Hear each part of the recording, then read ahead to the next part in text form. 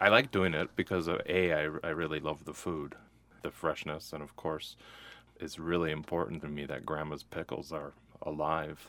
There's just something that's really special about carrying on those traditions, and I've always made the comment that when I'm packing sauerkraut jars, I can feel 100 years of arthritis in the Tamanic family pressing down, and now I know why Grandma's fingers are all crooked. Mm-hmm.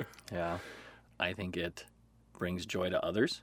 I Right. think there's a huge reward for me when it comes to food preparation, seeing others smile, enjoy it, thank you for it, and every time you pop that quart jar and you break out Grandma's pickles, somebody gets excited.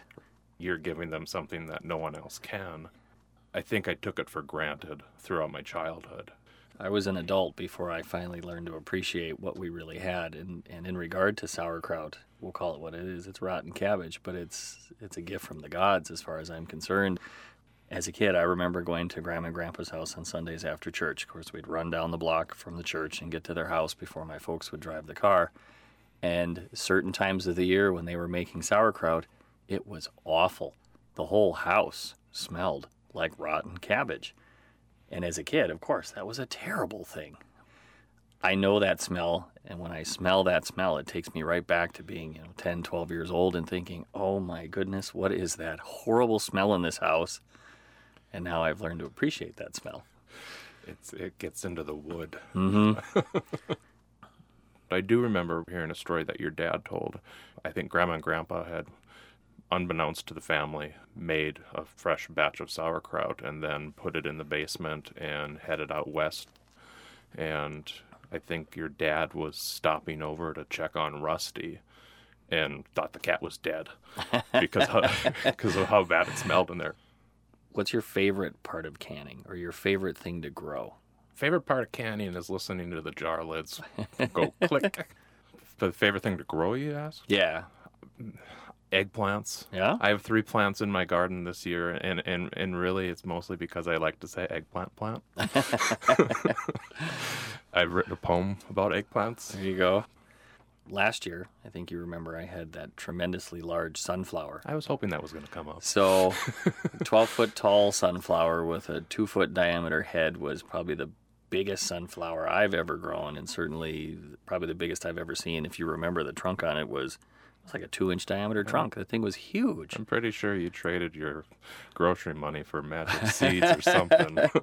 Yeah. But I did harvest some of those seeds, and I've scattered them and deliberately planted them in the garden this year. And I don't know if the genetics are going to come through on this year's round of sunflowers, but that's part of the fun.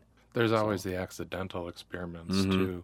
My first summer that I had a garden here in Bismarck, I decided I was going to try to grow cantaloupe, and that was one of those summers where the bees were just awful. They just devoured all of the cantaloupe before it was even done.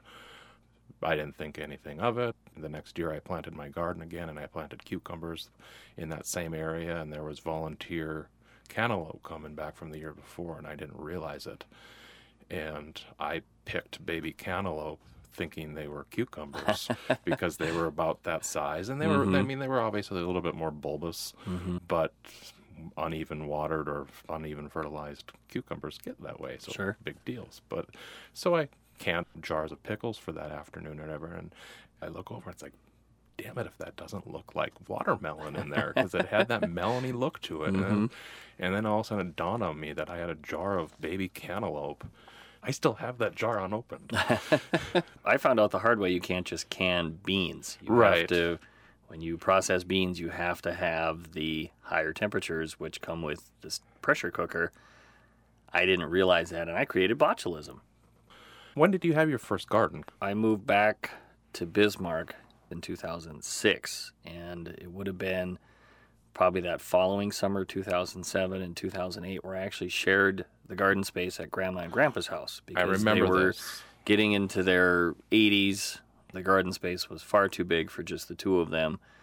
It caused me to spend more time with them. I would be down there at least 2 or 3 times a week. And of course, by that time, both my kids had been born, and oftentimes Olivia would come with. One thing that Grandma might tell you, when Olivia would come along, Olivia would disappear, and she would get lost in the dill.